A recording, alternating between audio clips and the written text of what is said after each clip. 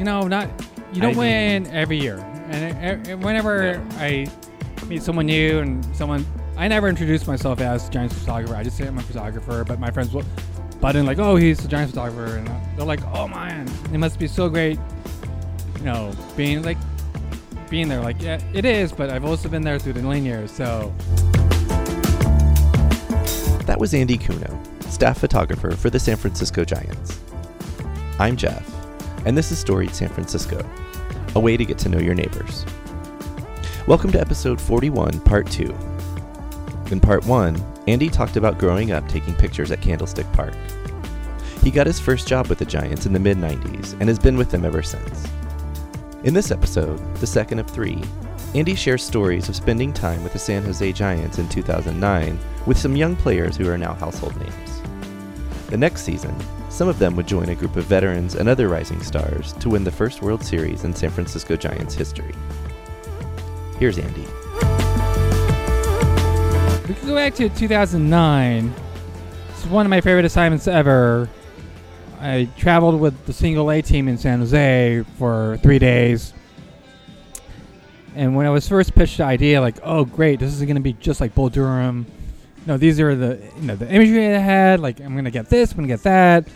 I got none of it because that league is completely different from the California League. And it was basically, I had no idea that the California League was a commuting league. So that meant if you're in San Jose, you're going to take the bus to Stockton every day.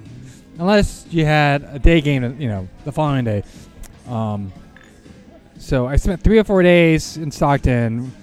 And this team had Brandon Crawford, Buster Posey, Bumgarner, just to name the big 3. Tim Alderson, who we traded to Pittsburgh for Scooter Rowe. Thomas Neal. All but one person in that starting lineup made the major leagues. And you can't say that about most minor league teams, let alone a single A team. Belt wasn't drafted yet. No, he was not drafted yet. Crawford wasn't even there. I think he might have been. No, he was drafted in 08, but he was not with that team. Yeah. Who else? But yeah, that team was set. Kieschnick. What was his first name? Roger? Or was it Roger Kieschnick? Yeah. Or second baseman? No, outfielder.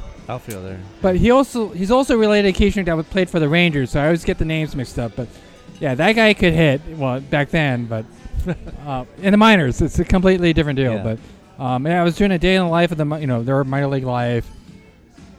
Like, I remember Posey asking me, like, hey, what's this for? I'm like, hey, just documenting minor league life. I hope you don't mind me being here. They're like, minding their own business. But I just remember getting asked by Andy Skills, the manager, hey, what's the most interesting thing you photographed? I'm like, it's got to be 40 sleeping in the middle of the bus. I've never seen this before. He's like, what? Like, I've, college ball, whatever, I've never photographed, so this is all new to me. It's fun photographing players making their own poker tables on the bus, just living life. Just living life, trying to make the most of, what they had. Yeah. And, their meal money was literally nothing. And, the post-game spread was literally nothing. It was up to a clubby to get, like, what do you call those deep-fried burritos, but they're skinny? Chimichangas, yeah. I think Bumgarner ate 20 of them, like, after a game. But, yeah, young Bum, young Crawford, just young everyone. And it was, looking back, it was like I still look back at that, and, like, that's, like, one of the best assignments I've ever had. Yeah. Because as these guys got caught up, they remembered me. Like, hey, you're the guy that was on the bus sticking his lens in our faces. And, one of my favorite pictures is a Bumgarner sitting in 2 seats on the bus because, he's tall and lanky. But Crawford's in the back seat, or in the seat behind him, and he's just giving me the stink eye. Like, are you really taking a picture of this? Yeah. But, yeah. Good times. If you want to jump into 2010, to that World Series. Yeah. That was an exciting year because we were chasing the Padres till the very end. I think we won the West on game 161, right? No? 162? 162. Hey, your memory's better than mine. No, they were I just remember 2 or 3. They were at the point where that series started where they needed to win 1 of 3, and they lost the first 2. I just remember Sanchez Jonathan Sanchez being confident. Yes. Yeah, did he hit a double on that? He did. He might have hit the game-winning I run. think he hit the game-winning run. Yeah. Yeah. But yeah, I miss that guy. He was a good character. Very colorful. Yeah. Quickly going back to 2009, were you there for his no-hitter? No, I was not. Yeah. I wasn't there, unfortunately. I was there. I'm very envious. Again, like I kind of started really like getting into games in 2007, but that was the game in July of 2009 where I was like, and also that was when like the team kind of was turning around and really starting to. I just remember one of the coaches from the opposing team was talking to our first base coach at the time. Was it Pujols? Our first base coach? I just remember Luis Pujols. Roberto Kelly. No, he wasn't with the team. Before Roberto Kelly. I don't know. Or was it? I don't. It all melted. Roberto Kelly. Yeah. Well, one way or another, but I just remember the opposing coach was telling our first base coach, "You're not too far behind. Your pitching staff is just going to come together. It's it's going to be next year or sooner." And sure that enough, was in 09. 09. Yeah. Yep. And sure enough, that was a dominating pitching staff. Yep. And let alone an eclectic group of hitters and fielders and whatnot. But so now we're in 2010. Do you want to talk about that eclectic? Any of those players? I wish I could say it was on every playoff road trip, but again, the person that was scheduling everything kind of not did the right thing and did not put me on the road. So I was rather, I'll put it that diplomatically, I was rather upset. I could use F-bombs and C-words, but I won't. Oh, you can on this podcast. No. Yeah. Well, no, I won't. Maybe later on after a few more beers I will, but I really didn't get to document anything till the Philly trip.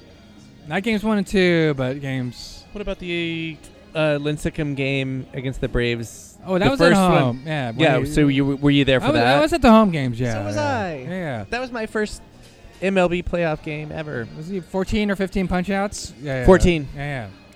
So... Yes, I didn't go to the bathroom the whole time. Excellent. You did during the game. You did your job as a fan. Yes. But yeah, I mean, that was the first one that year. Yeah. But I don't know.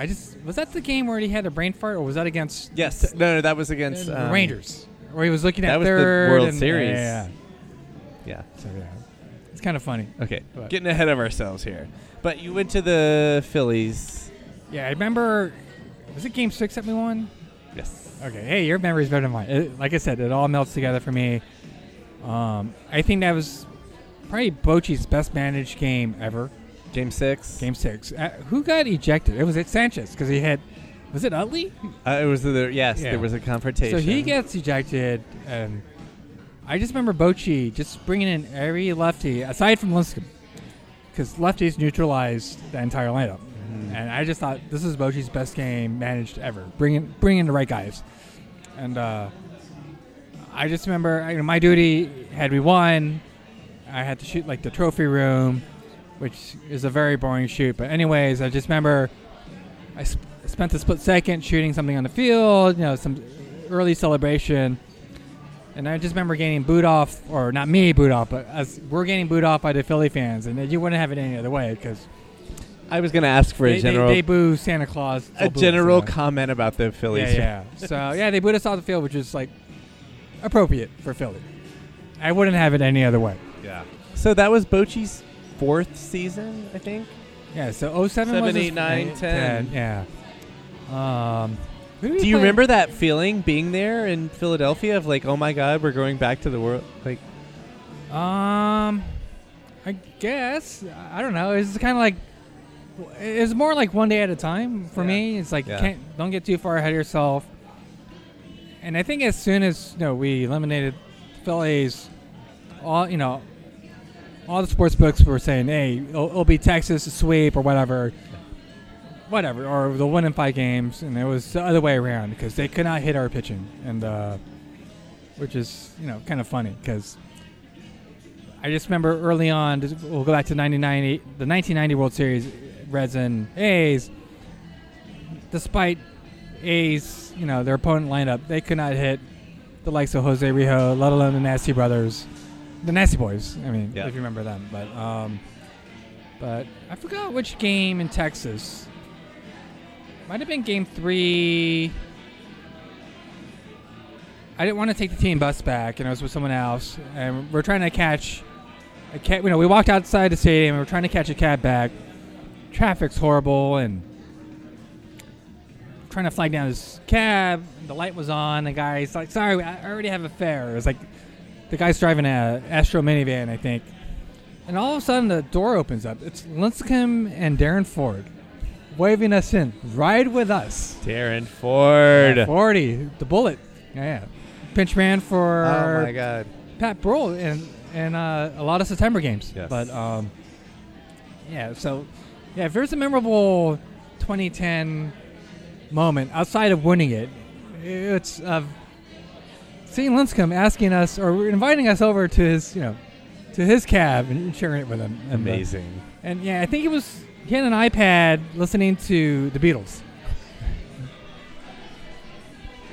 So because I'm like, oh, the Beatles, yeah.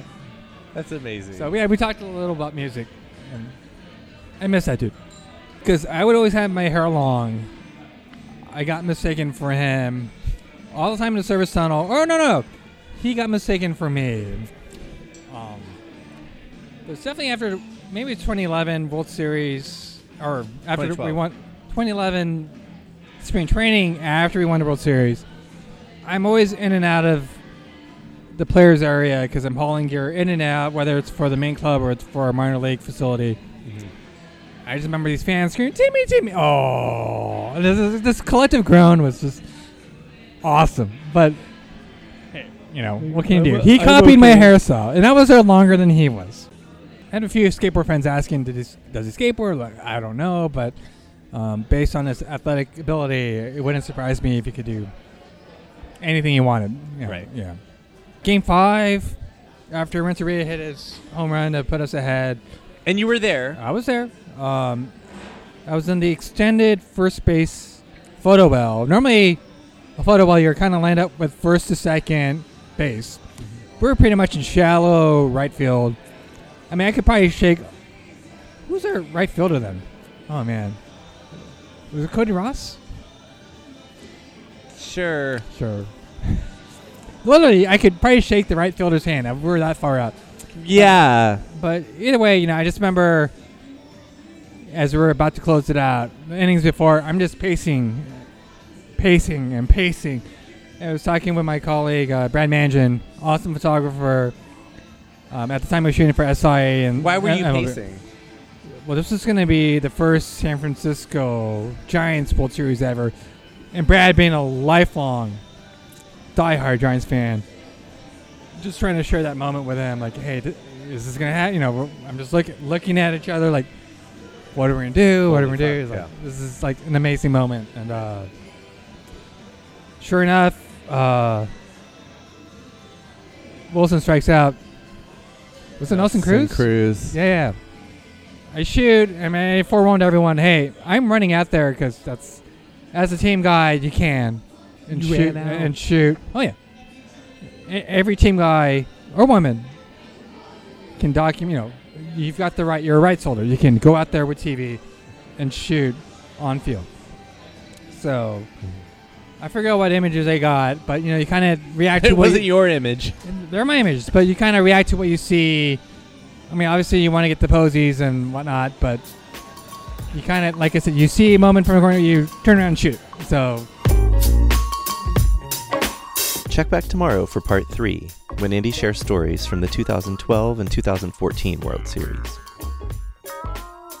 Music for the podcast is by Joe Begale. Film photography is by Michelle Kilfeather. You can follow Storied San Francisco on Facebook, Twitter, and Instagram. Find all the episodes and photos of storytellers on our website, storiedsf.com. If you're listening to us on Apple Podcasts, please rate and review the show. Send comments and suggestions to storiedsf@gmail.com. Thanks for listening.